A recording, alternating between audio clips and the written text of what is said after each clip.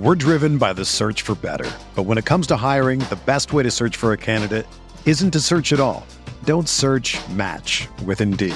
Indeed is your matching and hiring platform with over 350 million global monthly visitors, according to Indeed data, and a matching engine that helps you find quality candidates fast.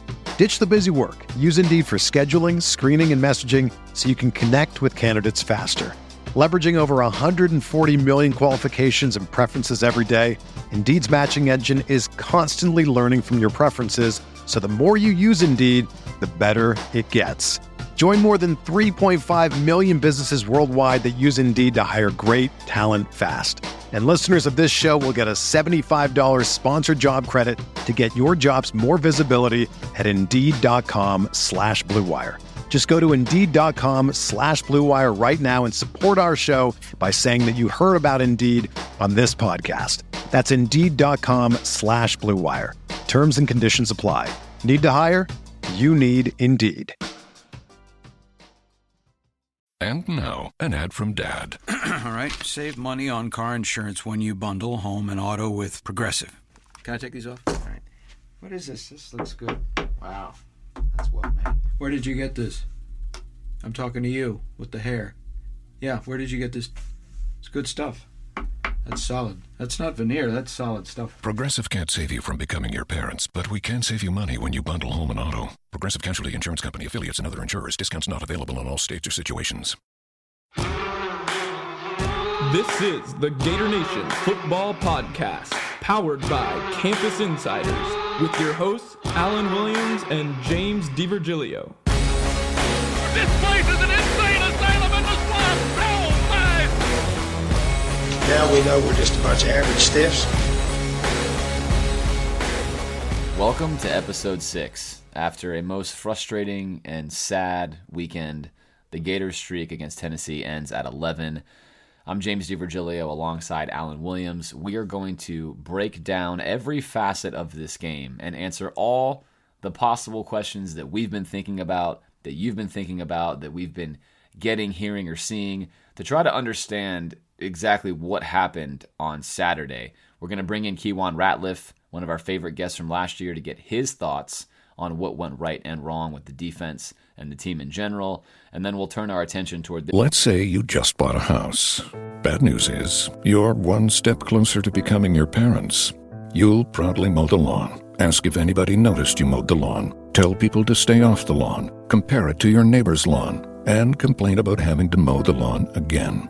Good news is, it's easy to bundle home and auto through Progressive and save on your car insurance, which, of course, will go right into the lawn. Progressive Casualty Insurance Company, affiliates, and other insurers. Discount not available in all states or situations. This week's opponent, Vanderbilt, where we'll spend time with the voice of the Commodores, Joe Fisher, as he gets us ready for that game. James, we thought we would get a lot of answers about this team coming in this weekend. Played not great competition heading to Tennessee. We thought we'd know a lot more. But I feel like we just ended up with a lot more questions. How are you feeling after that really tumultuous game? So many questions, so much frustration, so much anger. I've spent more time than I want to admit thinking about this loss. It's the largest loss the Gators have had, blown lead since Miami in 2003. And I was at that game. We blew a 33-10 lead in the third quarter. Brock Berlin ran to the student section and gave us the Gator Chomp throat slash, and that was awful. This was more awful, in my opinion, more awful than that game, because we had a first half that sort of built up all this excitement. We're celebrating, we're excited, and then you just collapse in epic fashion where Tennessee scores 38 unanswered points against you. It was almost unfathomable. Yeah, and now crazy. We sit here and say, is our defense terrible? Is our play calling terrible? Are our coaches terrible?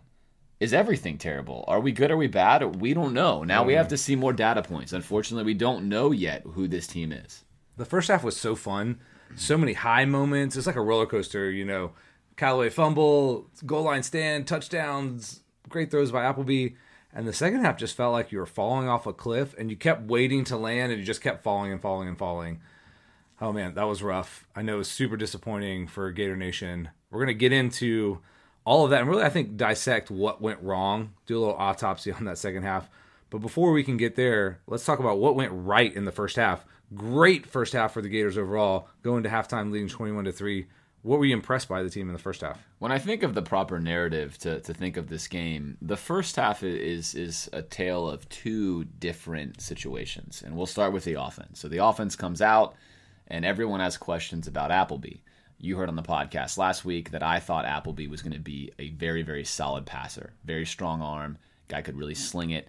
The question was going to be turnovers. Well, he comes out and delivers, and he delivers in a big, big way. Connections of 51, 43, and 36 yards. Those are more downfield connections than we had in the first 3 games combined. We're lighting the world on fire. We generate 300 yards of offense, put up 21 points, which most Gator fans would have told you was enough to win this game. So you're thinking, wow, we're firing on all cylinders. We're running the ball really well. The offensive line is blocking really well. We have Tennessee on their heels. Could not have been much better on the offensive side of the ball. The flip side of that narrative is the defense. So the defense held Dobbs to under 100 yards passing, held Tennessee to under 50 yards rushing, but it didn't quite feel right. They moved the ball more than I think I would have thought they did. They certainly had the ball inside the red zone 3 different times. They had the ball inside the 5-yard line twice. So you were a little bit uneasy about that. But all in all, you're thinking, hey, 21-3 going into half is about as good as it gets. Yeah, I mean, thought we would survive their best punches. We got fortunate that they dropped all those passes, which was maybe the key moment for them in the first half. I was so impressed by Austin Appleby. Like, those weren't just productive throws. Those were beautiful throws down the sideline. 2 to Callaway, 1 to Cleveland, our first Tyree Cleveland sighting. I thought the running backs ran hard. Jordan Scarlett getting some tough yards, picking up first downs. And we were moving. Like, even when we ran that screen pass to Cronkite, getting a touchdown, it looked like everything we were calling was working. And even though the defense wasn't like playing lights out and they're moving the ball more than we thought they would, it was like, okay, well, we're up 21-3. There's no way like they're going to be able to climb that hill if we do anything on offense. And that wasn't really the case. Let's go ahead and dive in here on the second half. If you had to pin this on coaches or players, where would you lay the blame? I'm going to put it 95% on the coaches. And I don't typically or always do that. I think that if you're doing your job as a coach, it essentially will fall on the players. And that's the goal. And not in a bad way, but you put them in the best possible position to succeed. And if they are unable to succeed, it's because the other team is better than you. And that's okay. Every week you play a game and somebody's going to win and someone's going to lose. But you don't ever want it as a coach to be because you did not put your players in the best possible position to win. So for me, I'm going to put it on the coaches. And I'm going to get into exactly why I feel that way. But how do you feel about it? Yeah, I'd maybe lean a little more, I don't know, I think quite 50-50, but there was a lot of poor execution in the second half on what we were actually asking them to do. And, it's tough because we put our players in, sometimes challenging positions on defense. But there's some breakdowns along the offensive line that I think we're going to get to. But yes, I do think this is ultimately a coaching failure if I had to go one or the other. And let's start with our offensive play calling. It seemed super vanilla to me. Like we stopped doing the things that made us successful. It looked like maybe we were winning to the halftime 21-3. It was like, hey, you know what? This defense is incredible. There's no way they're going to score points. Let's, get a little conservative here and hold on to this lead. I was pretty disappointed. The fact that we weren't taking shots downfield, we weren't letting Appleby, really pick apart what I think is the suspect secondary. Right, and it's always important to look at what the defense is giving you. And we talked a lot last year about game theory, and here comes another James game theory session because I think it's really important. When you look at a guy like Bill Belichick of the Patriots, he probably understands football game theory better than anyone else. It's one of the reasons he's so successful. I think we saw a situation on Saturday where our coaches exhibited a non-existent knowledge of game theory. They probably have some level of game theory knowledge, whether they understand what that means. It was not on display on Saturday. And I want to start looking at the offense. So you go into halftime, and McElwain admits in his own press conference today, which was good to hear, that Tennessee was moving the ball and felt like they, as a staff, they felt like they probably should have had more points than they had. So you enter in halftime thinking Tennessee's moving the ball. So we need to do something to get a stop. Well, Tennessee comes out in the second half and moves the ball yet again and winds up throwing a pick because we hit Dobbs' arm.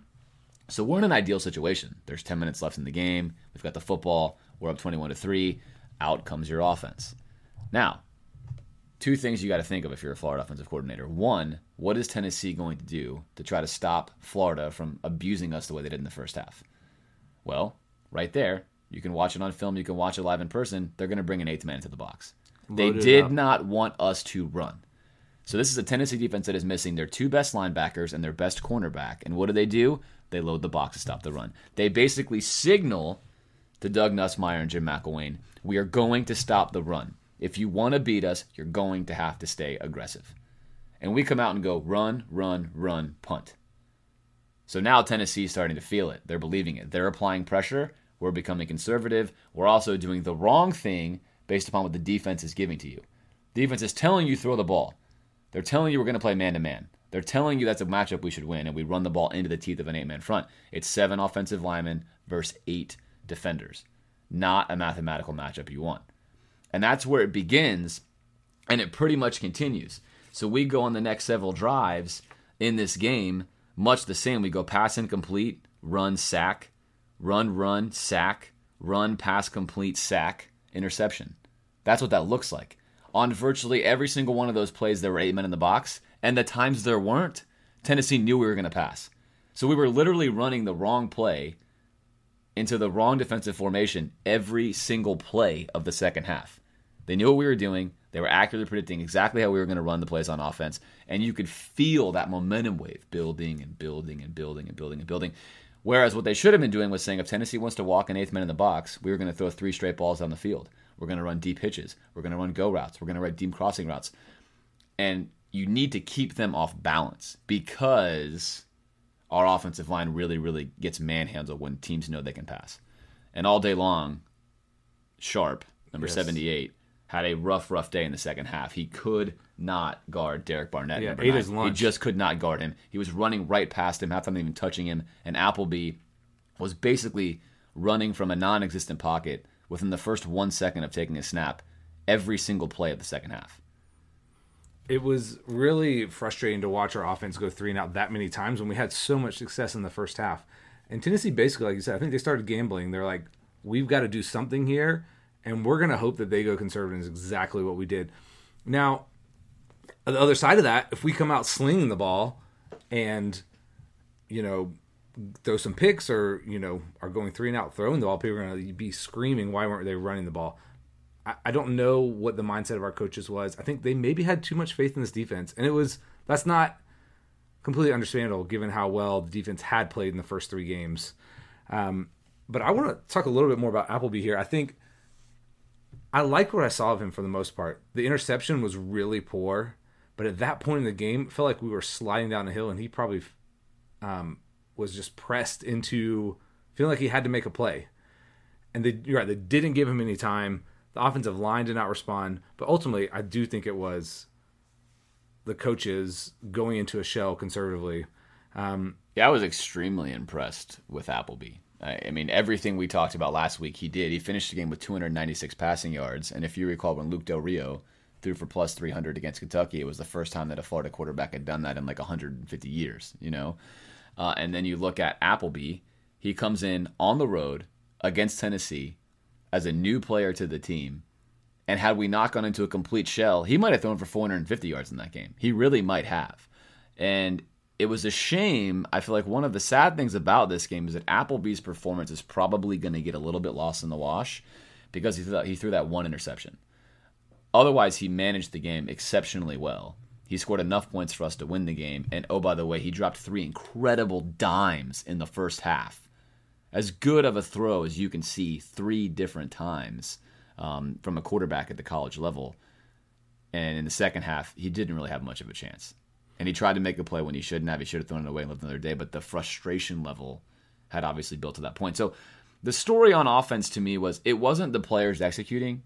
I know you can hear that, hey, we should be able to block for those plays. We should be able to gain 40 yards. But once the defense has countered you and moved 8 men into the box, it's now time for you to go to the next level, which is, hey, you're daring us to pass. That's where the weakness in the defense now is. It's time to pass the ball. And we did not do that. We stayed very vanilla, and we paid the price for it. And the momentum, you could feel it shifting. Tennessee could feel it shifting. and to the aggressor want the spoils. And to me, that's on the coaches. If you want to lose doing the right thing against the right kind of defense. Take the matchup they give you and go for it. And if you can't execute it, your team's not good enough, that's the right way to lose. Don't lose by doing the wrong strategy at the wrong time. Yeah, take some courage with a backup quarterback on the road with a 21-3 lead to come out throwing the ball, but that would have been the right thing to do with the way that Tennessee countered. And they countered well. Give them credit for applying pressure and then on offense making some plays. Let's turn over to the defensive side of the ball. It still seems crazy to me that despite our offense going 3 and out, that our defense couldn't even slow them down from the middle of the third quarter to the middle of the fourth quarter. I mean, they were scoring on huge chunk plays. What happened to us out there that we just fell apart, crumpled, really? Well, there's probably two main things. One is tactical with how we were playing defense, and the second is momentum. And I'll start with the momentum part. So in soccer, the worst lead to have is a 2-0 lead.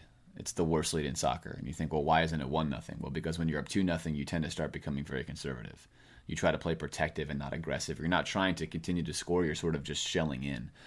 A 21-0 lead in football is the equivalent of a 2-0 lead in soccer. I guess you can ask Ole Miss that. Now, right. You typically win these games, but with a young team, third youngest team in the country, on the road, hostile environment, you're setting yourself up for failure. So the defense feels what's going on with the offense. They're staying on the field. They feel this tremendous momentum shift occurring. And then Tennessee comes out and counters by playing the majority of the second half in a 5 wide receiver set. Now, they rarely ever had 5 wide receivers in the field, but they would almost always run their running back and or their tight end from the backfield out on a route immediately. No chip block, just a route. There are 5 guys going out. From film study, you can see that they are clearly targeting either Duke Dawson or Jared Davis. And Duke Dawson gave up 220 yards, I think, of those 319 almost by himself. That's an exaggeration. But there are 5 plays distinctly where they lined up on Duke, and he was beat. The most frustrating thing for me is we came into the week saying Dobbs is not a good passer. I still believe that. This was not a step forward for Dobbs. What happened was we allowed Dobbs to get a pre-snap read on a read he liked. Man-to-man coverage. Man-to-man coverage. He picked out, that's Duke Dawson. That's what this play is designed to do, is to put either Josh Malone or the tight end or the running back on Duke Dawson in a favorable matchup where there's no help in the middle of the field. And that's what they generated time and time and time again. And they were able to consistently complete these passes, primarily because 9 out of 10 of Dobbs' throws were to his first read. Right away, first read, throw the ball. First read, throw the ball. A guy like Dobbs is going to struggle when he sees zone. And the previous 3 teams that Tennessee played against, Ohio, Virginia Tech, and Appalachian State, played almost exclusively zone defense. Almost every single play. They also changed their fronts. So to put a bow on this, we had a front 7 that didn't change our front. We lined up in a nickel, 4 down lineman front, virtually the entire second half. We didn't disguise blitzes, and we didn't stunt. So right at the line of scrimmage, you have nothing creative going on. You follow that up by running press man every single play. Tennessee knows exactly what you're going to do, and they've proven that they can beat it, and we do not adjust. We don't go to zone. We don't do anything to come out of it. So now you've got the players in a situation where you're asking Duke Dawson to cover Josh Malone, and he can't do it. He's already proven that he can't do it. And rather than adjust and put Duke in a position that's better for him, we stay the same. And they continue to punish us to the tune of 4 touchdown passes from Dobbs and a running touchdown. 5 straight offensive touchdowns out of an offense from Tennessee that is not that good. Yeah. So to me, that's on the coaches. It was pretty remarkable to watch them carve us up. And it was so frustrating because we were tantalizingly close to getting enough pressure on him to affect him. Several of the throws he made, give him credit, as the pocket was collapsing in on him, he made a nice throw, and his receivers started making catches that they weren't making in the first half. And, I can totally understand this from the point of view of the coaches in this sense, is that we've made our money playing press man. We have some of the best secondary people in the country. And Duke Dawson, you're right, he's great at that nickel spot because he's a little bit of a hybrid safety kind of corner player, can help him run, can handle some of the bigger guys, tight ends over the middle. But if you match him up with an elite wide receiver, and Josh Malone, maybe he's an elite wide receiver, he's got elite speed, I think. That's a difficult matchup for him. And things start going wrong. Tease Tabor falls down on I guess a one-on-one coverage on the outside. Guesses wrong on the route, slips. That guy makes an incredible catch. If Tease doesn't fall down with it, he probably breaks that up. And things just start snowballing. And I will say, in college football, I'm a huge believer in momentum. Now, certain analytics community, which I believe in, would say momentum doesn't exist. I would ask them to watch this game and see just that. I know this was a tidal wave of momentum. It was crazy watching this in that really hostile environment. Our team got overwhelmed. And that feels like I'm making an excuse for them, but I think that was a big factor. If you just look at the X's and O's, you're probably going to come up short. That was just a huge momentum swing, and we were never able to even get our footing to start to claw our way back into the game until it was too late. Yeah, and that's the right analysis of it, and that's why I blame this on the coaches, or if you will, the generals. When things are going on in the battlefield, it's up to them to change the tenor. It's up to them to do something different. And it doesn't have to work.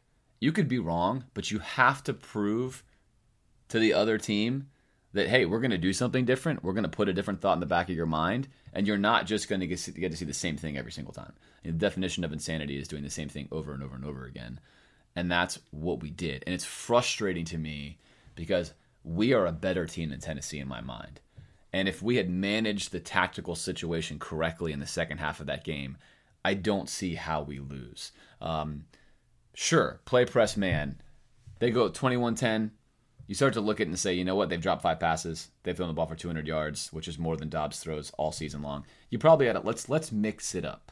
Let's do something different. Let's give them a 3-man front. Let's drop 8 guys. Let's do anything different than the same thing we're doing. It just didn't happen. And that's, as a fan, that's so frustrating to watch. And on the flip side, you had it happening on the offensive side of the ball too. So it was a double whammy. Neither side of the ball was doing anything strategically correctly. And if I want to lose, I'm okay with doing the right thing strategically and losing. That's fine with me. But this game has left so much frustration with me because it just feels like one massively large self-inflicted wound where we let an inferior passing quarterback do the exact thing he wanted to do over and over and over again. And now we're sitting here with this loss that feels unnecessary. Yeah, it's really frustrating. And what's, I don't know, kind of crazy about this game is there's a scenario where we win walking away. When we had the ball 3rd and 1, middle of the third quarter, and we get stuffed, the play almost works. We're real close. If we get a couple more first downs and we put even a field goal up there, I feel like the game might go differently. That feels, kind of wild to say that considering the outcome.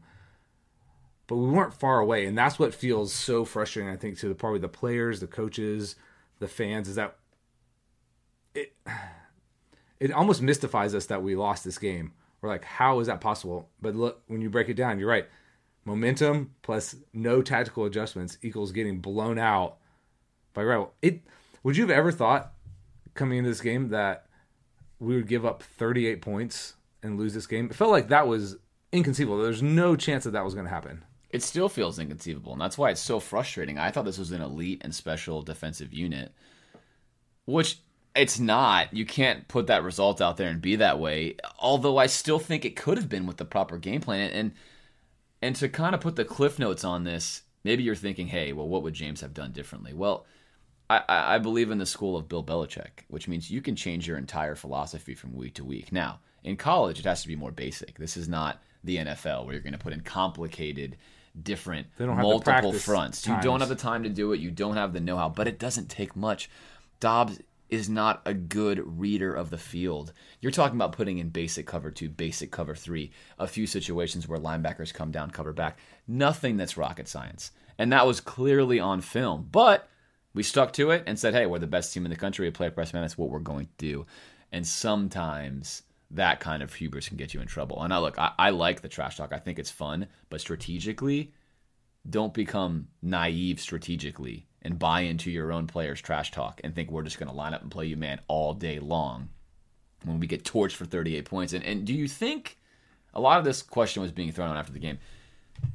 McElwain was at Alabama. A 21-3 lead is almost certainly never going to be blown. I can't recall in that Auburn game if they blew a lead that was that large, the one they famously lost. Cam Newton, it was about that, but sizable lead. But that's the only one, right, that you can think of. And it was Cam Newton, who's a phenom. So outside of that, at Bama, you're normally going to wind up winning that game like 40-3. You just tighten, the game's over. I wonder, do you think that maybe McElwain was exhibiting part of that mindset? He's thinking we have the best defense. We're just going to run and win?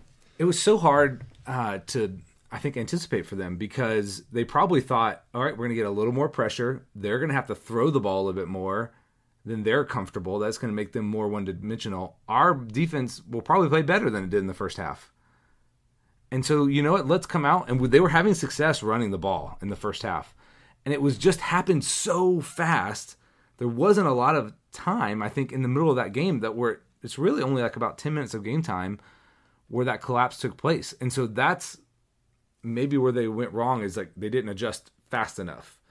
Because they probably thought, hey, if this defense is as good as we think it is, they're going to, like the Alabama Anaconda, they're just going to squeeze you. I mean, Bama starts off these games, right, 17-0, and it's like 17-0 for a long time, and then all of a sudden it's 40-0. Wow. I don't know. I'm still at a loss for exactly how this went down, but it did, and we watched it unfold. It was pretty tough. Let me ask you about special teams.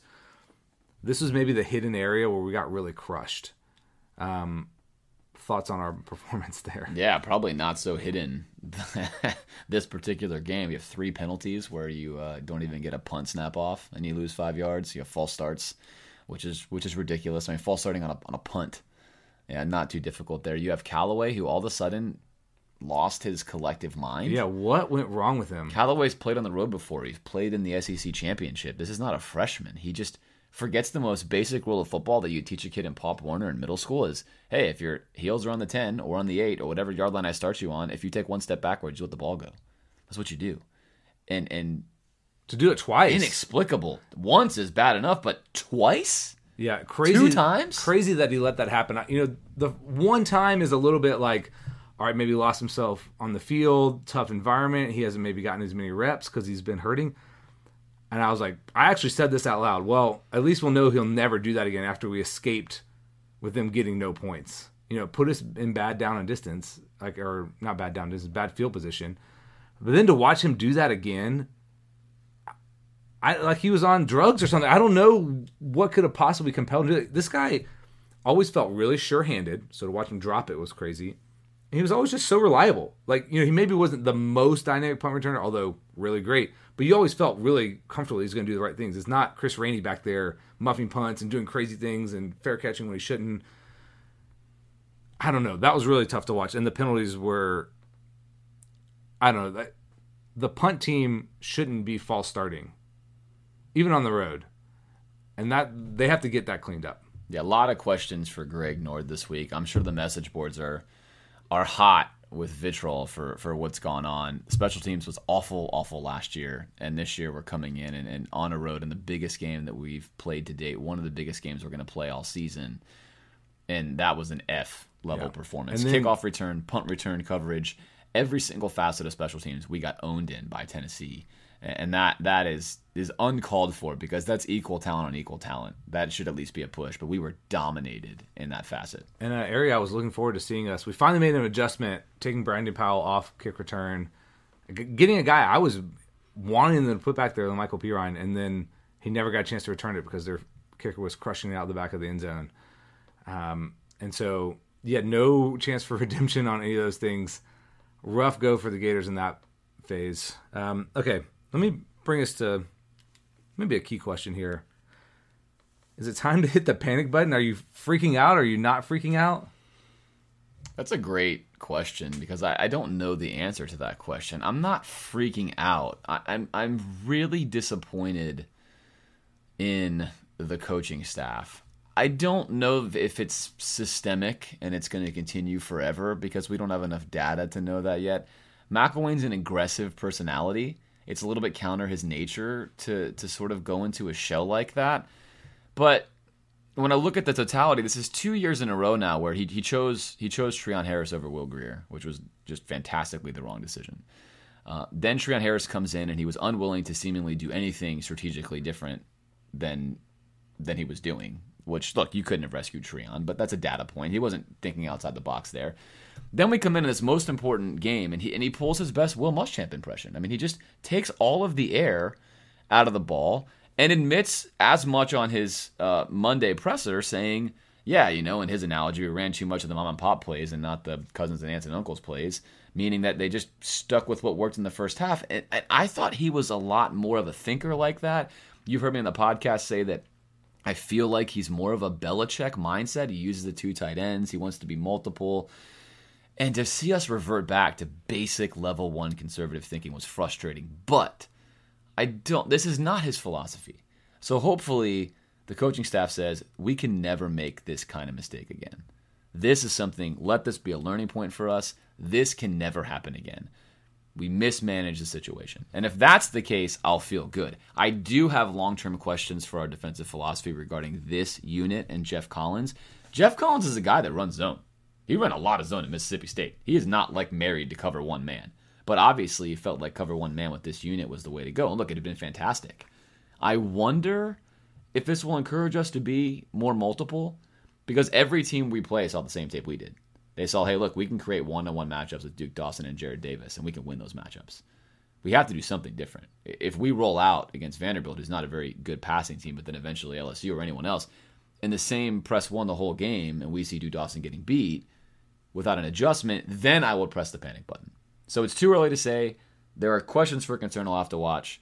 I'm hoping they saw the same thing we did, and they're like, this is a lesson. We're not going to do this again. And oh, by the way, maybe we should be a little bit more creative on defense.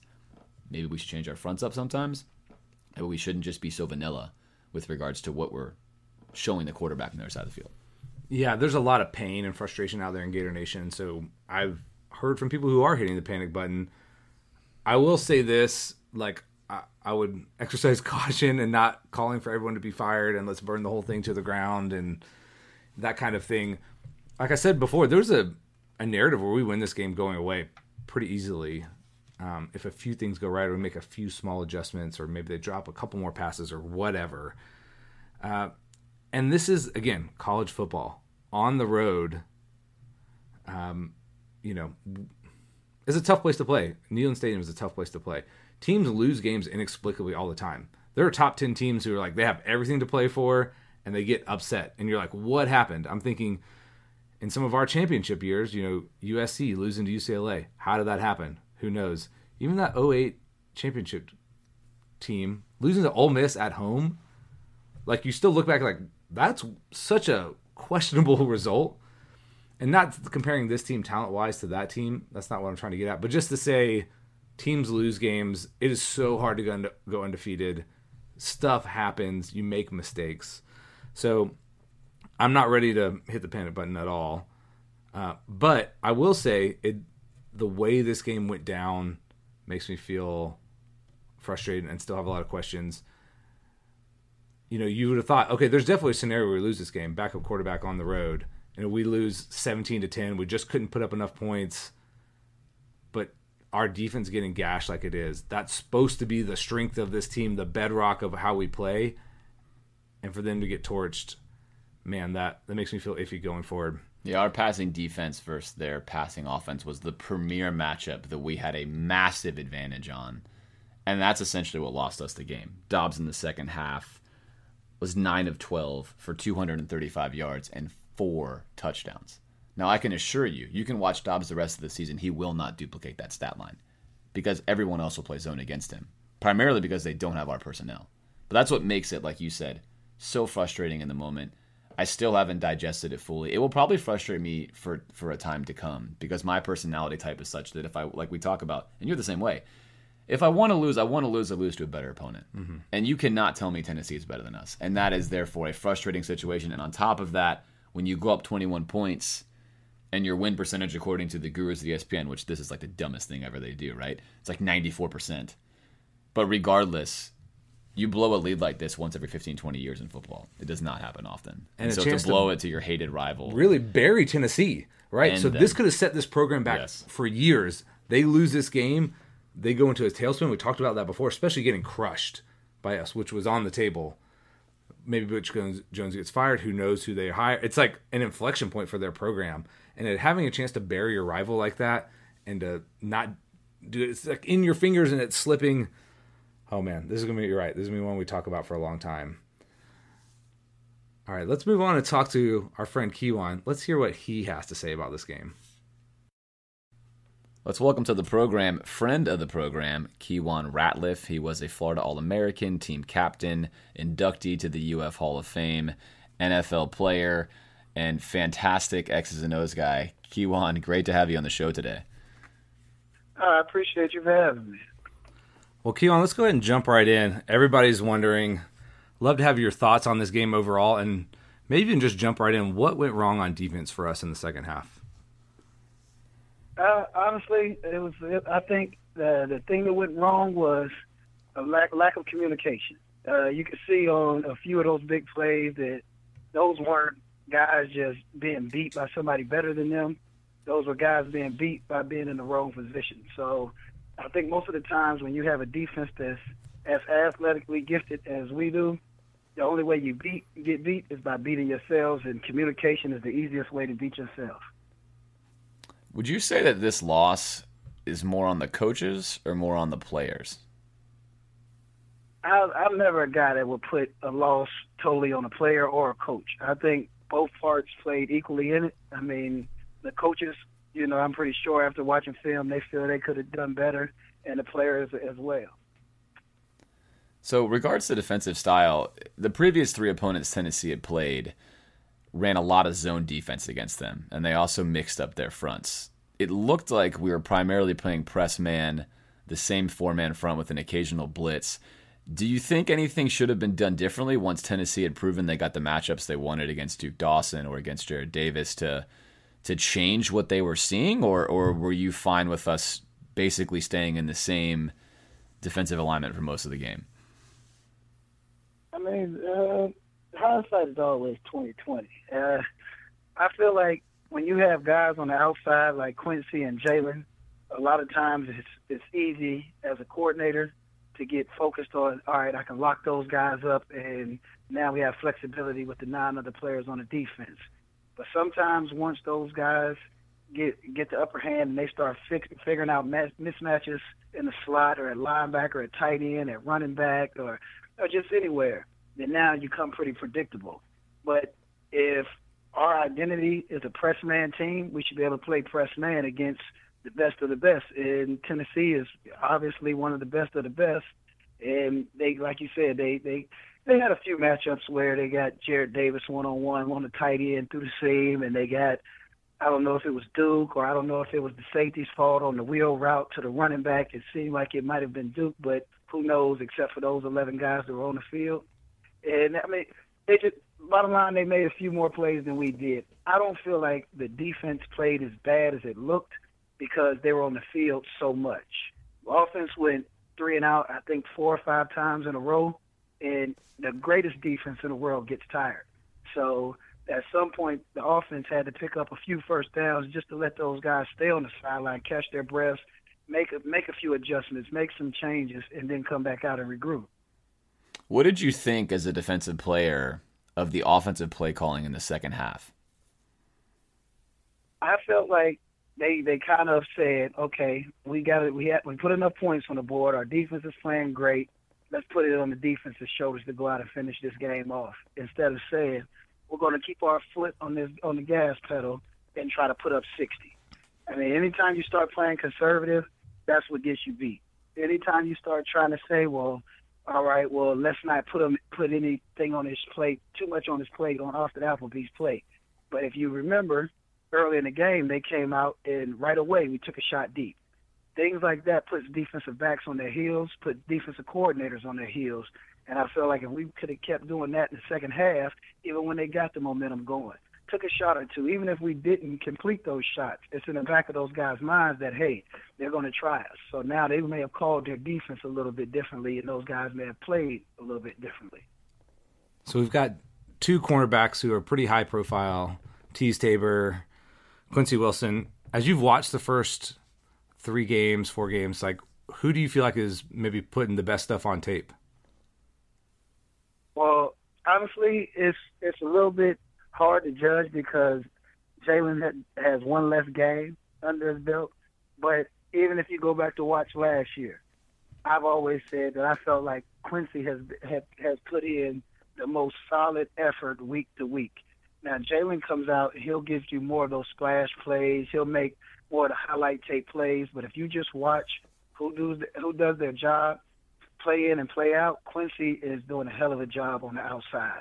I mean, he's pressing. He's not getting beat. He's playing fundamentally sound. You see him playing through the hands. You see him not looking back. I mean, the things that he's doing right now at his size, I mean, is amazing to me. But when you have a guy like Jalen on the other side, sometimes that makes guys want to step their game up because he's getting all the ink. He's getting all the talk. He's the one that everybody knows about. So that kind of motivates Quincy to go out and try to prove that he's on the same level, if not better. But both of those guys are 1A, 1B given any week.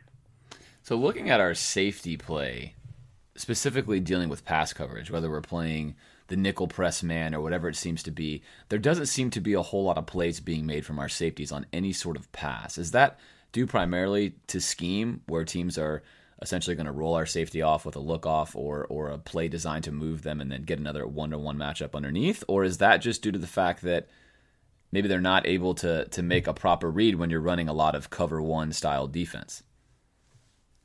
I mean, we're playing in the SEC. So to ask the safety to cover a guy man-to-man, unless that safety has a corner background, it's going to be tough matchups week in and week out. You look around the conference, you don't see very many cover safeties. Most of those guys are hybrid safeties that are run supporters first, cover second. So for our guys to go out there and be asked to play as much man-to-man as they do, I don't think they get enough credit. Those guys are all 210, 215-pound big guys back there covering these 6'2", 6'3" guys that can fly. So that's going to be a hard job to ask of anybody. But in the run support, they come up and they do a great job. In the disguise, they go out and they do a good job. I mean, I think our guys had a bad half of football. And I don't honestly think it was because they weren't good enough to make those plays. It was just the fact that sometimes when you get fatigued, mental fatigue kicks in. And now you start making some of those bonehead plays, some of those mistakes you normally wouldn't have made if you could have been on the sideline and the coach could have went over your keys and your tips and everything to look for. But when you're on the sideline, 2 plays, now you're standing up ready because most of them are on special teams. They're out there on that fourth down, on special teams, on that punt team, and turn right back around and you're back on defense. You don't have enough time to recollect your thoughts and get back grounded and go back out and be smart enough to not give up those plays. So I think a lot of those plays that they gave up last week were because of fatigue. But if you look at the 3 games before that, you can't pick a weak link out on that defensive side of the ball. So there's a lot in the press and even in the national media about some of the comments, a little bit of trash talk from guys on the team, especially Tabor and Wilson. How do you feel about that? Or is that do you like that out of them? Or is that concerning you at all? How do you feel? Honestly, I love it. The trash talk is 90% of the reason why I chose the University of Florida. Coach Spurrier, as the head coach, was the one who talked more trash than anybody on the team, and I loved it. So that's what made me gravitate towards the University of Florida. But anytime a guy goes out and say, we guarantee we're going to win or we're going to beat them or any type of confident trash talk, as a fan, as a writer, as a player, as a teammate, anything, I love it. Because for one, I love putting the spotlight on you because now you have to step up and go out and play. If they were to come out and say, well, we're unsure, we don't know if we're going to win, or this team's look real good, so we're going to try to win, then now they would be getting talked bad about by the fans of not being sure of themselves. So I would rather a guy be overconfident and cocky and arrogant and go out and feel that they're going to win every game, no matter if we're 0-9 or 9-0. In that 10th game, say the same thing. We guarantee we're going to win. Let me ask you one more question about Jalen Tabor. He was on and off the field, in and out of the locker room. Did he look right to you physically out there in the second half? Honestly, he did to me. I mean, he looked as he always did. It's just, he didn't have I don't think he had a bad game. He had a bad play. And it's going to happen. They ran a double move on him. He slipped coming out of his break. They scored. Okay, it's going to happen. It happens to the best of us. Deion Sanders got beat. It's just at the time of the game and at the way the game was going, it just didn't look good. But if we were up 31-10 at that point and he got beat, nobody would have paid attention to it. It would have been water under the bridge. But because of the situation in the game and because of the outcome of the game, everybody's going to magnify each and every bad play and times it by 3. So now you make one bad play and everybody makes you feel like you made 10 bad plays. So when you have a lead situationally, like we had Keywan and on that play, is there any merit to starting to play some more zone or something to keep passes underneath you to sort of get your breath back? Or is this team's identity press man and we're just going to take press man as far as it will take us wins and losses wise?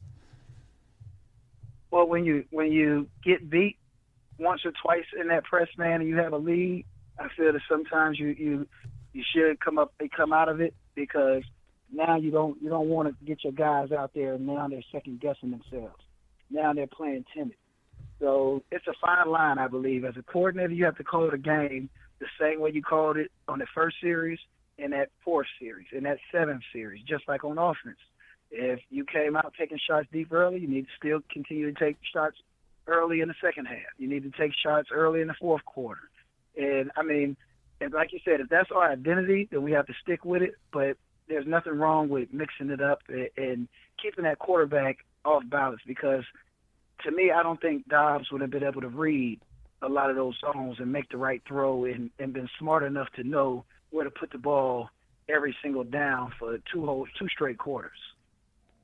So looking forward with the game this week and for the rest of the season, let's start by what is the mentality right now, you being an elite player and an NFL player? What is a guy like Tabor or Duke Dawson thinking as they enter into practice this week, having not gotten exposed, but certainly playing a game that they probably didn't think they were capable of playing? Is it hard mentally to kind of get back to the level you were at confidence-wise before? Trust me, those two guys do not lack confidence. That's the least of my worries with those two guys, is that they're going to come out and lack confidence. If anything, I think that those guys are going to come out and play even better this week because of last week. Now mentally they'll be a lot more focused in the practice. Now Coach Collins won't have to yell and scream at practice today, because those guys will be doing the yelling and screaming and making sure that each other are on the right page. Sometimes the best thing that can happen for a great unit is a bad day. And that's exactly what the defense had, with a bad second half. So now they have that in the back of their mind when they go out and they're a little fatigued, they're a little tired, and they see guys being lazy through a few reps. Now it doesn't take much to get those guys back going. All you got to do is remind them of that Tennessee game. So I feel like those guys will be right back to playing at the level that everybody expects them to play at this week. All right, 2 predictions I love to get from you. 1, do you think the Gators will win the SEC East, or do you think that ship has sailed? Honestly, I said it before going into the game. Win, lose, or draw, we still have a chance to win the East. If you look at Tennessee's schedule and you look at our schedule, it favors us. The biggest game for us still is always the next game, of course, but the Georgia game is even more magnified now, depending on the outcome this week with Georgia-Tennessee. But I don't think that Tennessee makes it through their 4-week gauntlet that they have coming up without at least 2 losses in it. So if we go out and handle our business week in and week out, the East still should be ours. So looking directly to this next game up, Vanderbilt, what's the prediction for this one? We're a 10.5-point favorite on the road. What do you think? I don't like to look at those the point favorites. A 1-point win I'll take, but if we go out and do what we do and play how we played those first few weeks, then I feel like this game should be one that we should easily be able to get. As long as we can go out and tackle Webb, then everything else will be fine. All right, well, Keywan, thank you so much for being on the pod today. One of our favorite guests. Really appreciate the insight. I think Gator fans will be really pleased to hear your commentary on this. Thank you very much. I appreciate you for having me. Before we jump in and take a look at Vandy, let's do a little SEC roundup. James, walk us through it. Very interesting weekend in the SEC. First of all, a game I think most Gator fans really enjoyed watching.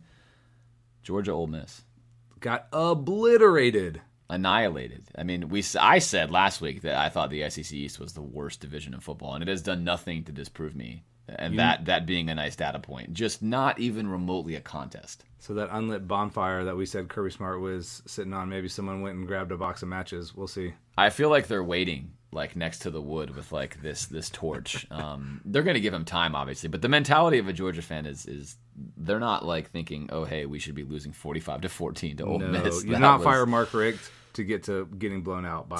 Yikes, that was bad. A great game for a really long time where the score doesn't do it justice was Arkansas Texas A&M. A&M showed me something in this game.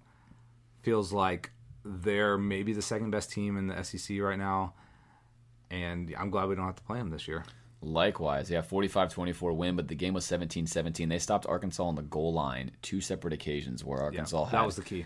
Arkansas had 7 plays on one of them and 4 plays on the other and came away with no points in those scenarios. So Myles Garrett is terrifying. And their defensive line is very, very good. So interesting matchup, A&M Bama looking way, way far ahead because that defensive line is something else. And Myles Garrett obviously is out of this world. So interesting 2 games there. Some less interesting games, but this one kind of wound up being interesting. Mississippi State at UMass.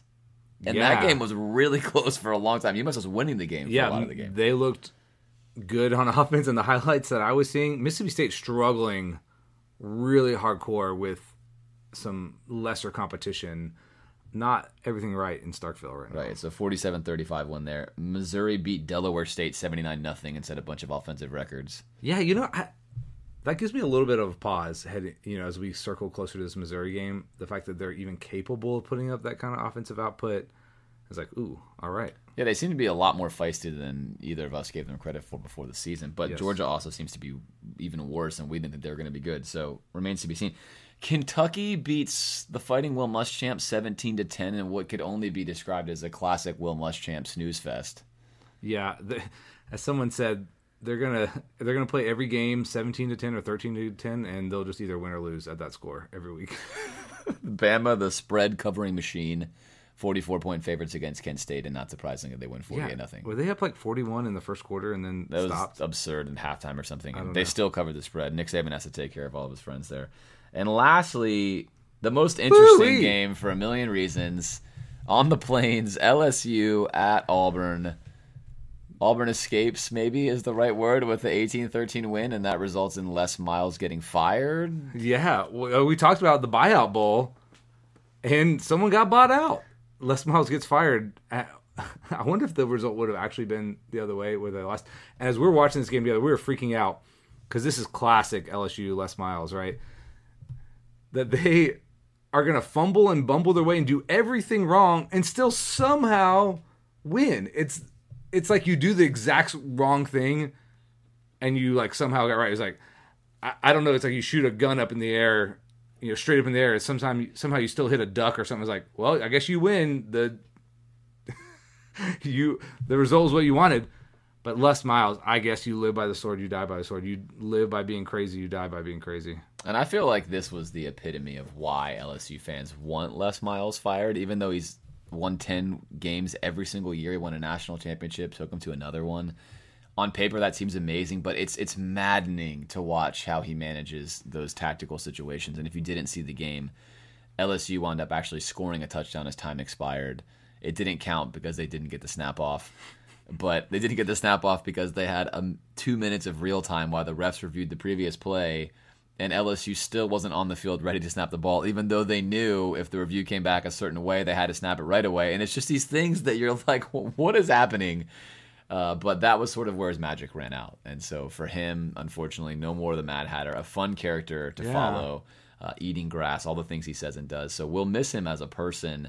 And now there's a lot of sort of fear around what LSU is going to do with who they hire, because that is such a talent-rich state. Yeah, on one hand, be careful what you wish for, LSU fans, and you could get a guy who takes your program a step back. Or if they get lucky and hire the right guy, unlocks that beast, and they become like this super dominant team who challenges Alabama every year like they want to. Petrino's out there. Tom Herman of Houston, your boy's out there. Art Briles is out there. Those names are all scary, I think, to anyone in the West. So thankfully they're not in the East, but we do play them every single year. And with that, let's transition. Let's do a little Vandy overview. To Vandy. It's Vandy week. It's never that exciting. It's a noon kickoff, 11 a.m. if you happen to live in that area of the world.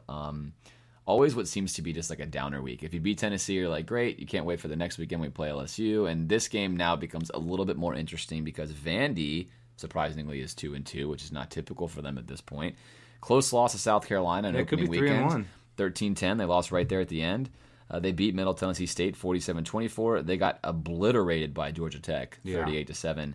And you kind of thought this might be the end for Derek Mason. But they fought back and had a really, really good road win last week against Western Kentucky in overtime. Who's a solid team. Solid team. They're probably going to win at least 7 or 8 games this year. Big-time win for Vandy. So they're coming off some momentum. The kind of quick stats on them, they like to run the ball. 57% of their plays are runs, 42% are passes. They got a young quarterback in Kyle Shermer who's kind of finding his footing. Nationally, ranking-wise, they're in the bottom 25% in both offense and defense, so there's not anything that sticks out to you that they're particularly good at. The two things they are better than Florida at would be turnovers per game, so they're generating just a little bit more in the turnover margin. Florida's like slightly under 1 turnover generated a game, and they're slightly above it.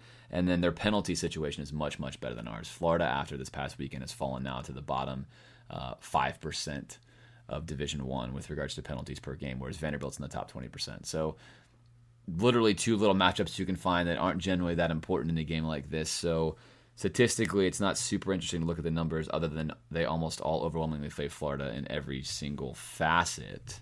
Yeah, and this is going to be an interesting game for our team. How do you feel like the team, I'm talking about the Gators here, how is their mentality heading into this Vanderbilt game after a really, really brutal loss against Tennessee? I don't know.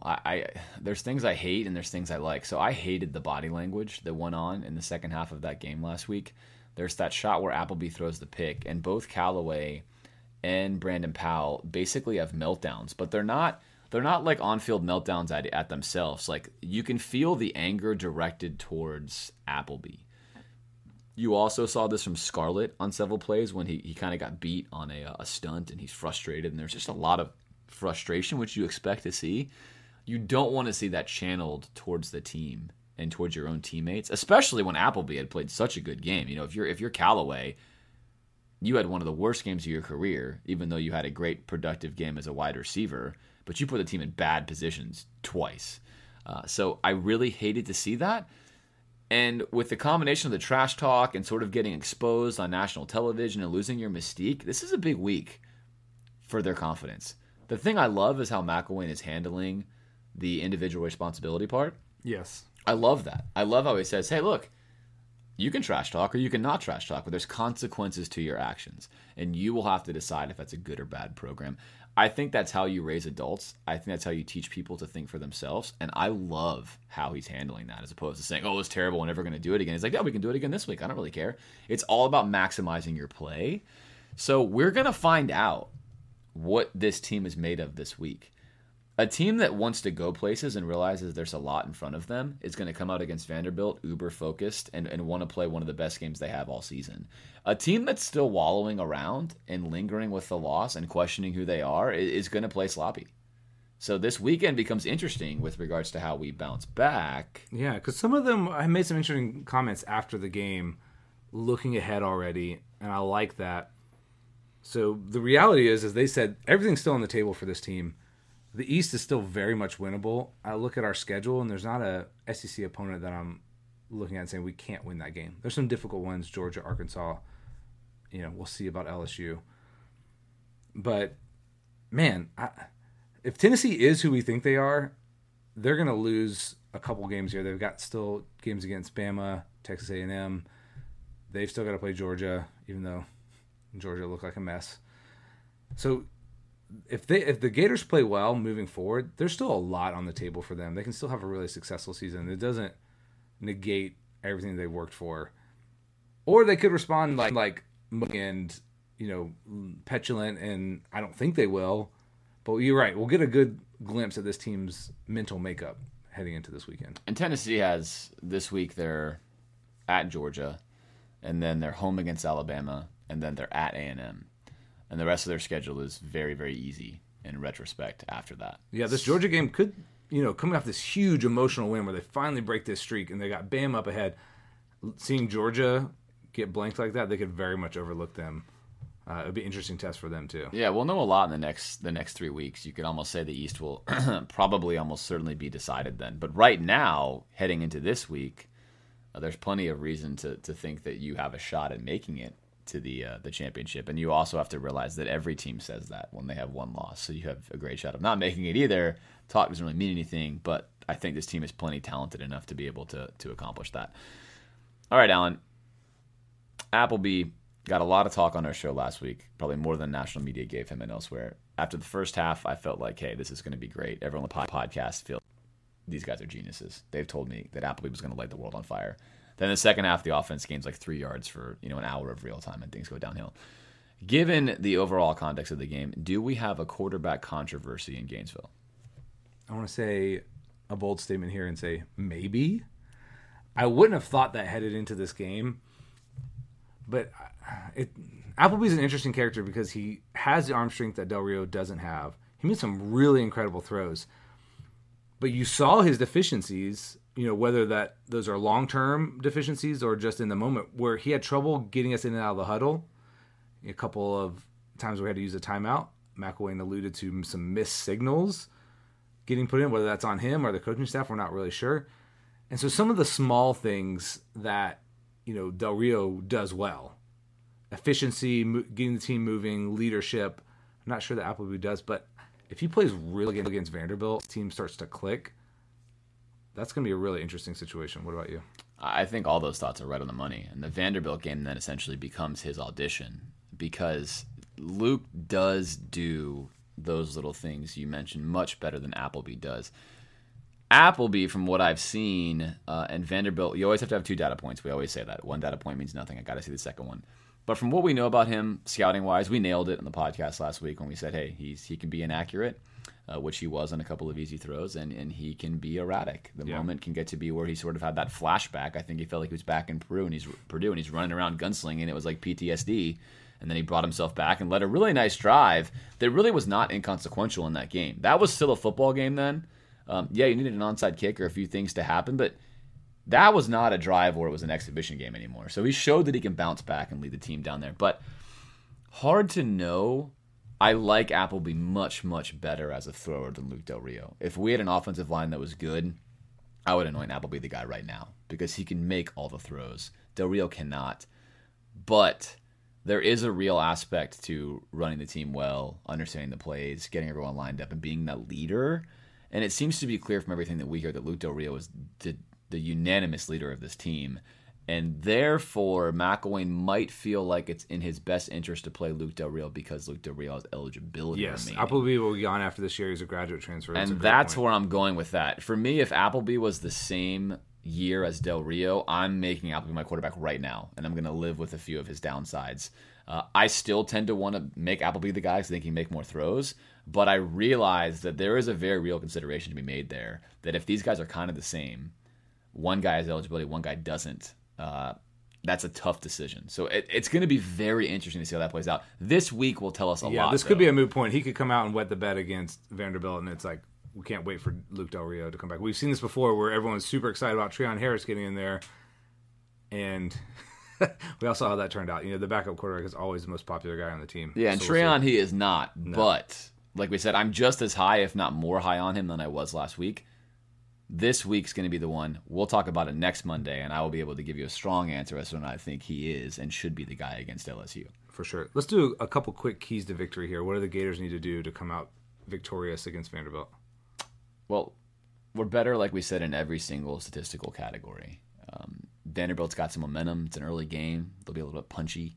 So you want to go to the easy thing and say turnovers, but I'm not going to do that. I'm going to look at the defense entirely. I think that the defense is going to have it upon themselves to play really well in the first half of this football game. And if they do, I think that we'll win the game. So the key is to stop Vanderbilt's running game. That's the real key. If we come out and we shut down Webb and we shut down that running game, they're not going to be able to pass the ball very effectively. But what I really want to watch for is how we play defense. Are we going to sit in man press cover one the whole game? What's Vanderbilt going to do to try to counter that? So I'll enjoy the chess match, but I think the key is stopping their run statistically. That's really the only thing that they could do to make it a low-scoring time of possession type game. And if we take that away, then we'll be in really good shape. And of course, it always seems like a cop-out to talk about turnovers because that will change any game. Yes. But I think if we limit their running game, we limit their ability to hold the ball for a long time and slow the game down, which is what they want. That's like the main key to this game. I think that's very important, and I think part of that is going to be, what do we do with Tabor and Wilson? Do we continue to trust them against an opponent I think they should be able to shut down? Do we fix some of the problems on the back end where we're not exposing some of our lesser cover guys? I'm just really interested in how they game plan for this, because they still have an incredibly talented set of corners. How do those guys respond? Are they confident? Are they ball hawking like they have been? Do they start to get a little nervous out there? And here on offense, I want to see us, I think, be able to run the ball well, and that not because I want to chew up the clock, but I think Vanderbilt is probably going to do something similar to what Tennessee did. And can we run the ball effectively? Not when they know that we're doing it. I don't want to we got to grind them out, but can the offensive staff put us into a position where when we are calling runs, they're going to be successful?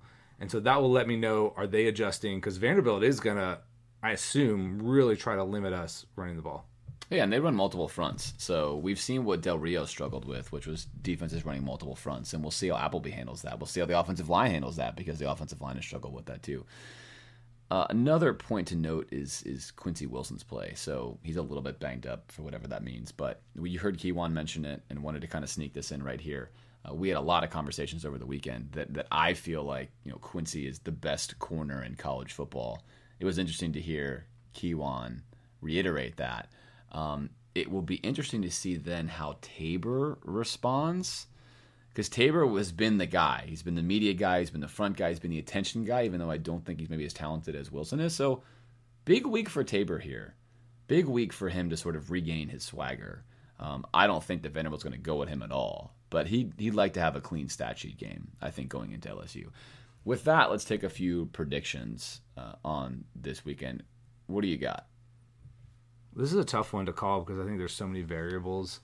Is Vandy going to show up and play some semblance of D? This has been, defense under Derek Mason that has at times played well. They haven't been playing well so far. I'm going to hedge a little bit, and I'm going to go 27-17. That's a little tighter game than I think that most people are expecting for this. But I don't know. I don't get the sense that we're going to run up the score on Vandy. I think they're going to muddy up the game. I think they're going to bleed the clock on offense. So a little bit lower scoring. I like 35-6. And I like that because it's partially hopeful that this team is more of the first half team and not the second half team that we saw. So I'm going to go 35-6 and hope that happens and hope that we're here for a happy Monday. Let's go ahead and get to our Vandy guest, the voice of the Commodores. We are joined now by Joe Fisher, the voice of the Commodores, play-by-play guy for the University of Vanderbilt, and longtime Nashville resident. So, Joe, thanks for being on today. Oh, good to be with you. Thanks for having me. So, Joe, researching Vanderbilt, and of course any Florida Gator fan sort of just thinks of Vanderbilt as a team that you play each year, and then occasionally, once every 30 years they'll beat us. But I was surprised to find that coaching there, not surprisingly, is difficult, but that it was so difficult. 5 winning seasons since 1982, 2 coaches since 1953 that have had a winning record. The average coach generally wins about 30% of his games. What makes it so difficult to win at Vanderbilt? Well, I would say it's probably not anything that's rocket science. I think anybody realizes that it's a small private institution in the midst of a conference that's filled with large state schools. It's an academic institution where academic standards are high, and so just the baseline to be eligible to play, NCAA football is not good enough to get you into Vanderbilt. It's not a university that has curriculum that are set aside to hide athletes.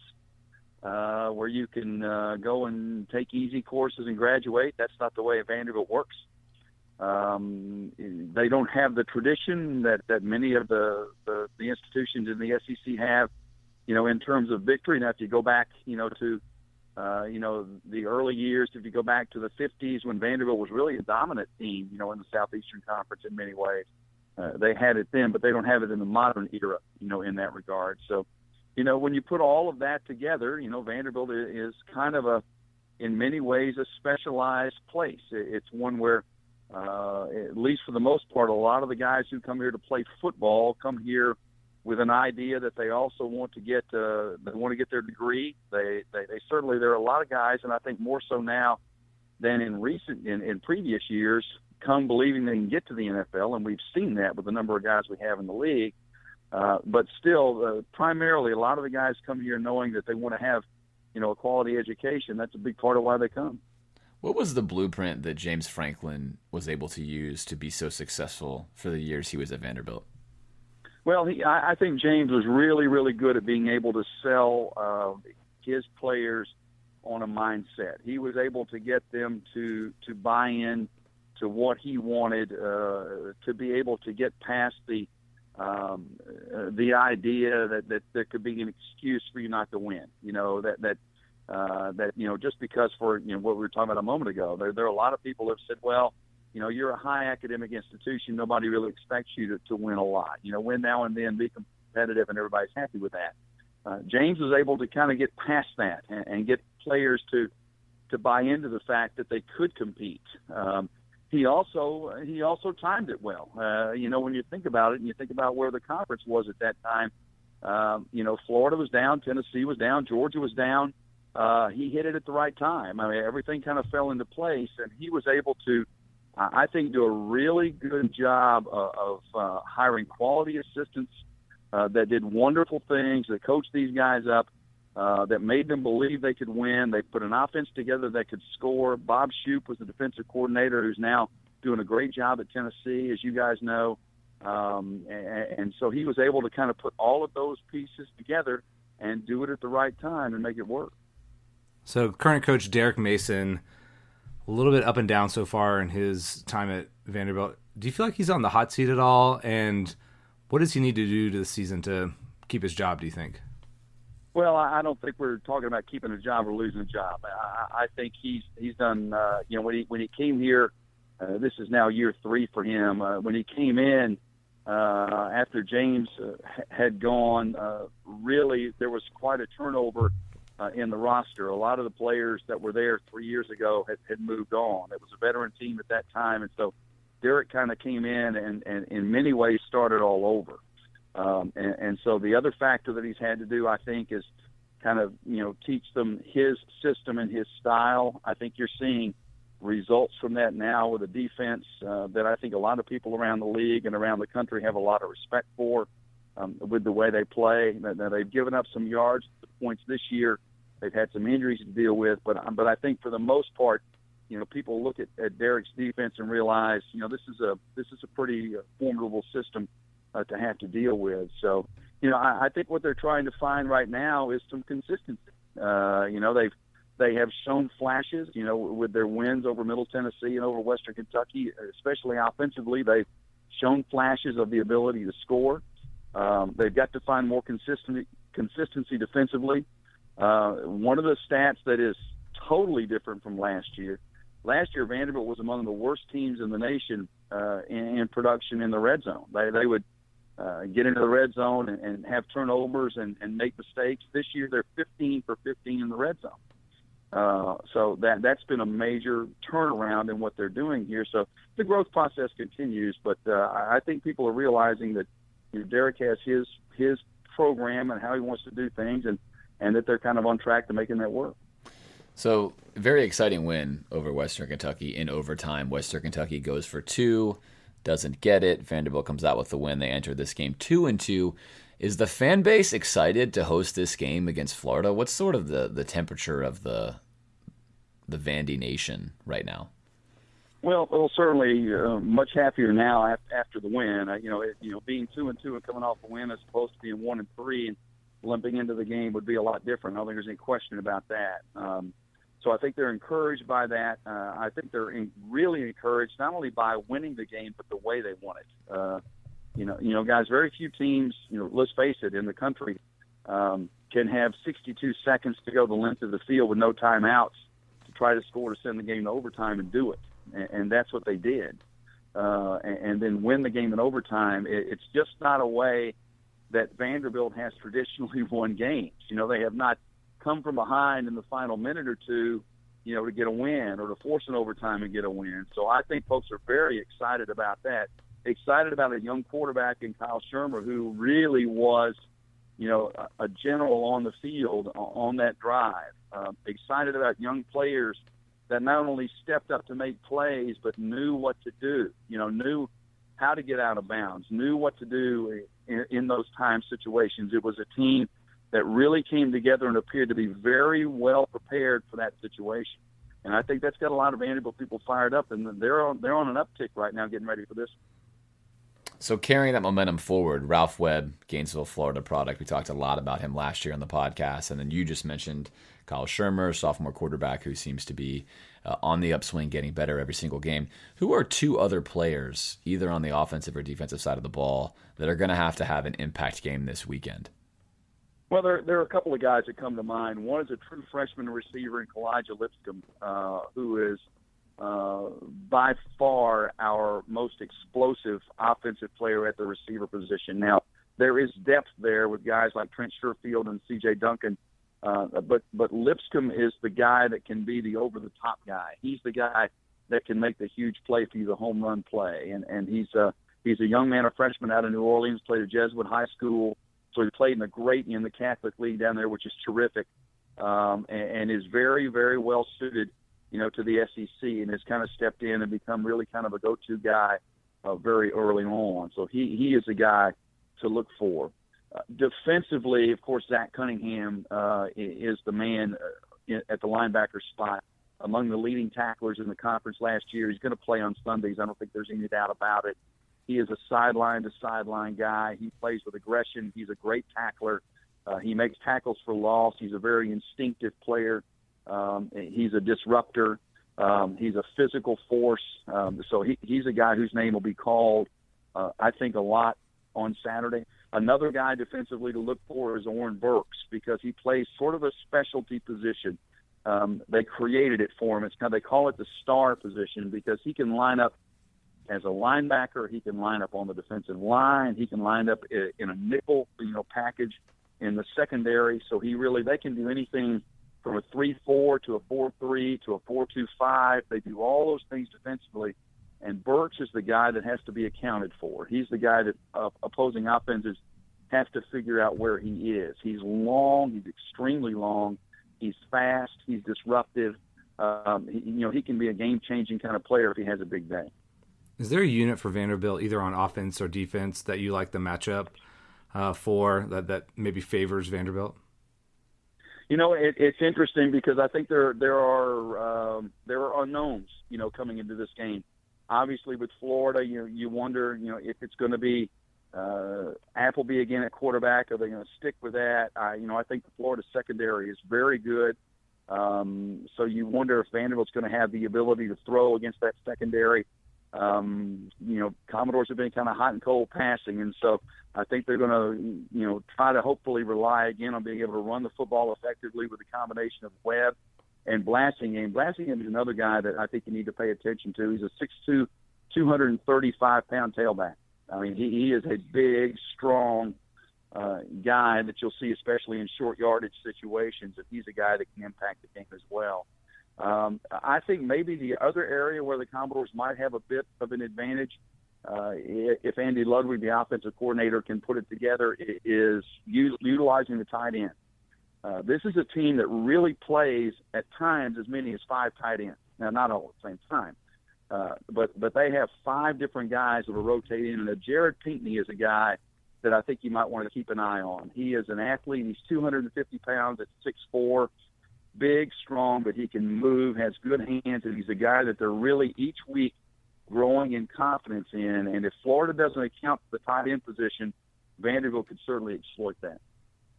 Okay, can you give us a prediction for this weekend? How do you think it's going to go? And maybe, if you're willing to, put a score on it.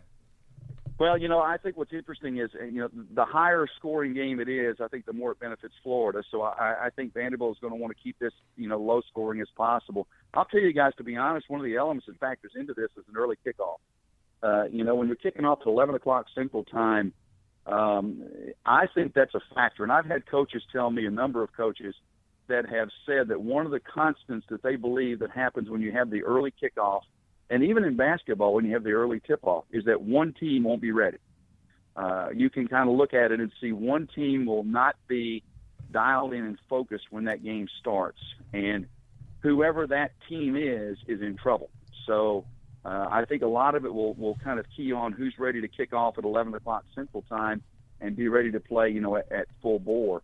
I would tell you, lower scoring game benefits Vanderbilt, higher scoring game benefits Florida. Weather's supposed to be very good. I think it's, not nearly as bad as it was weather-wise here. This past Saturday was brutal here. We played in Bowling Green in our game and kicked off at 3:30 Central Time. And, I can tell you guys, we had a clock that has a thermometer in our broadcast booth, and at kickoff for the broadcast, it was 122 degrees in our booth. So I don't think we're going to have anything near that this Saturday, and I think the players are going to be very appreciative of that. Should be a great day for football. So, as a lifelong Nashville resident, a lot of Gator fans going up to the game. One of the highlights is definitely spending time in Nashville. Could you give us, and I know this is going to be really hard to pick, could you give us your favorite restaurant, if you could pick just one, and your favorite thing to do if you could pick just one, so the Gator fans have an idea of what to look for? Yeah, let me tell you, as a lifelong Nashville resident, I can tell you things have changed here in the past 10 years. And I say it because, it used to be nobody went downtown. Everything was, if you were going to go to music, you were going to go to Woodward Cafe, which you certainly should do. And again, it's one of the great music venues in the country to go see in a small, intimate setting and see wonderful, wonderful music. And there are a ton of places in town that have music that is available to go and hear. But what has changed over the last 10 years is now downtown Nashville is a go-to place. It is a viable, there are a lot of people who fly in or come in, they stay downtown, they don't get in their car again, and there is just a myriad of places in I would say, a 10-block area of downtown where you have great options for restaurants and music and entertainment and all kinds of things. That's been the biggest change in this city, that downtown Nashville is now one of the really, really hopping places to go to find really whatever you want, whether it's good food. And you can go from the high scale, Bob's Chop House, at the Omni Nashville, which is marvelous, to some of the smaller places, to Rotier's Restaurant, which is not far from campus, which has the cheeseburger on French bread, which is about as good as you'll ever have. If you just want that basic sandwich kind of situation. You have all those options available to you now that maybe 10 years ago you didn't have. So I encourage Florida fans to come on Friday and get here early enough where you can get out and get into the city and enjoy it, because it really has become a very special place to go. He is Joe Fisher, voice of the Commodores. Joe, thanks so much for the time today. We enjoyed chatting with you. Great to be with you. Thank you very much. James, let's close the show by doing a little prediction game. Before we get to the big national games, let me ask you, UGA, Tennessee, who you got? I think Georgia's so bad.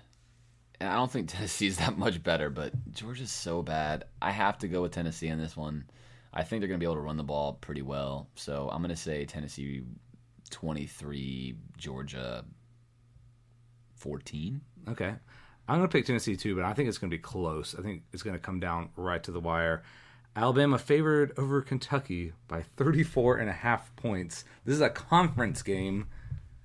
That's crazy. Well, just illustrating what I think about the East. Until someone can convince me otherwise, it's the worst division in college football. And I mean, unless Kentucky conjures up some sort of miracle, we're going to learn that the East is really bad when Alabama just blows the doors off them as well. A Kentucky team that beat South Carolina, who's also in the East, so not really getting much better. Pretty rough.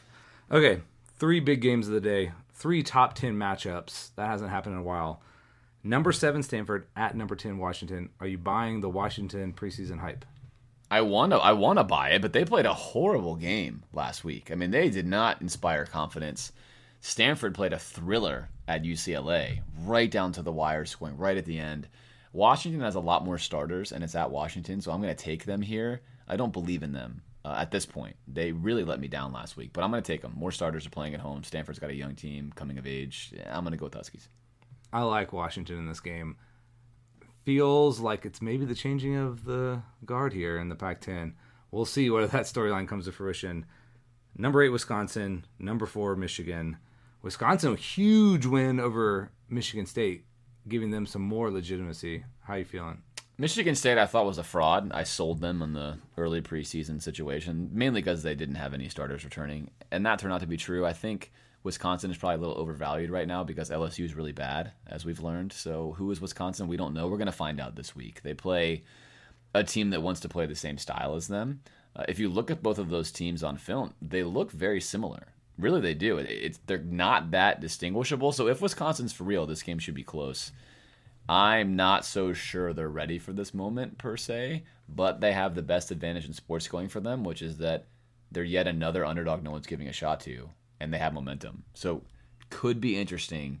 I think Michigan gets this done because they have to get it done if they're for real this year. But I think this could be a really fun game to watch. I don't know. Michigan was one of my college football playoff picks. I think they might just crush Wisconsin. Like you said, strength on strength, and they can't match up unless some weird things happen. If Michigan is good as I think they are, then we're heading towards a mega game against Ohio State. I think that's where we're headed. Third game, Louisville. Number 3, Louisville, continue to shred people at number 5, Clemson, who's struggled more than people expected this year. I mean, everyone knows who I'm taking. I mean, it's Action Jackson all day, every day, twice on Saturday. That guy is unbelievable. Racked up, 5 or 6 touchdowns again last weekend. Until somebody stops him, and I'm going to ride him all the way. And I think Clemson has looked very average. This is a game that Clemson would obviously want to bow up and win. It's kind of the game they've been waiting for, if you will. But until proven otherwise, I'm all on that Lamar Jackson train. This game, I think, is going to be a lot closer than any other Louisville game because that Clemson defense has surprised me. I didn't think they were going to be that good on defense considering how many people they lost. Could this be the game where Deshaun Watson and company finally light up? It seems like we've seen this story before with like a team that loses national championship or even wins and they come back returning a lot of players and they just can't put it together. I'm going to have to go with Louisville here because they've been so unstoppable and their defense has played really well. That's maybe the more surprising part for them. So pretty close there. Okay, Florida. We hired a new athletic director, Scott Strickland from Mississippi State. Yeah, what's your first impression? Hot off the presses. I think it's a smart hire because we're entering an era where we need to upgrade all of our facilities. And Jeremy Foley, as his last move, laid out this plan for a $100 million renovation of facilities. And if you want to do that, you have to fundraise. And Scott Strickland, by most Mississippi State alum standards, was like a miracle worker to get them to build what they built there. He just raised funds up out of the state of Mississippi, which you can imagine how hard that is to do for a city like Starkville. And he did it. And so how is he going to hire head coaches? Who knows? But I think they're primarily hiring him for his administration skill and his fundraising skill. He's kind of a dynamo in that. All I know is if he hires Dan Mullen, I will be the first to be outside with a pitchfork of his office because that would kill me if that somehow happens. So hopefully that will never happen. But I like the hire. Yeah, Jeremy hired a lot of coaches towards the end of his reign, both football and basketball, had to replace gymnastics, made a lot of, I think, key hires that hopefully Scott Strickland won't have to come in and clean house, right? I think stability is good in this sense. And if he can come in and provide that, we don't need a total maverick to reinvent what we're doing athletic. We're the best, I think, athletic program in the country, at least in the top 5. So don't need a guy who's going to come in and create havoc. And so I don't know. I don't know this guy. I don't know. I'm not in the athletic director world, but I think I have faith in our current athletic department to make a right hire. And just a quick note, Stat Boy over here informing me that it's not the University of Vanderbilt, it's Vanderbilt University. Sorry to all of our Commodore friends out there. I did know that. Quick slip up. And let's close this one out. Thanks everybody for listening. Hopefully everybody's recovered from this Tennessee game. We'll talk to you after Vanderbilt.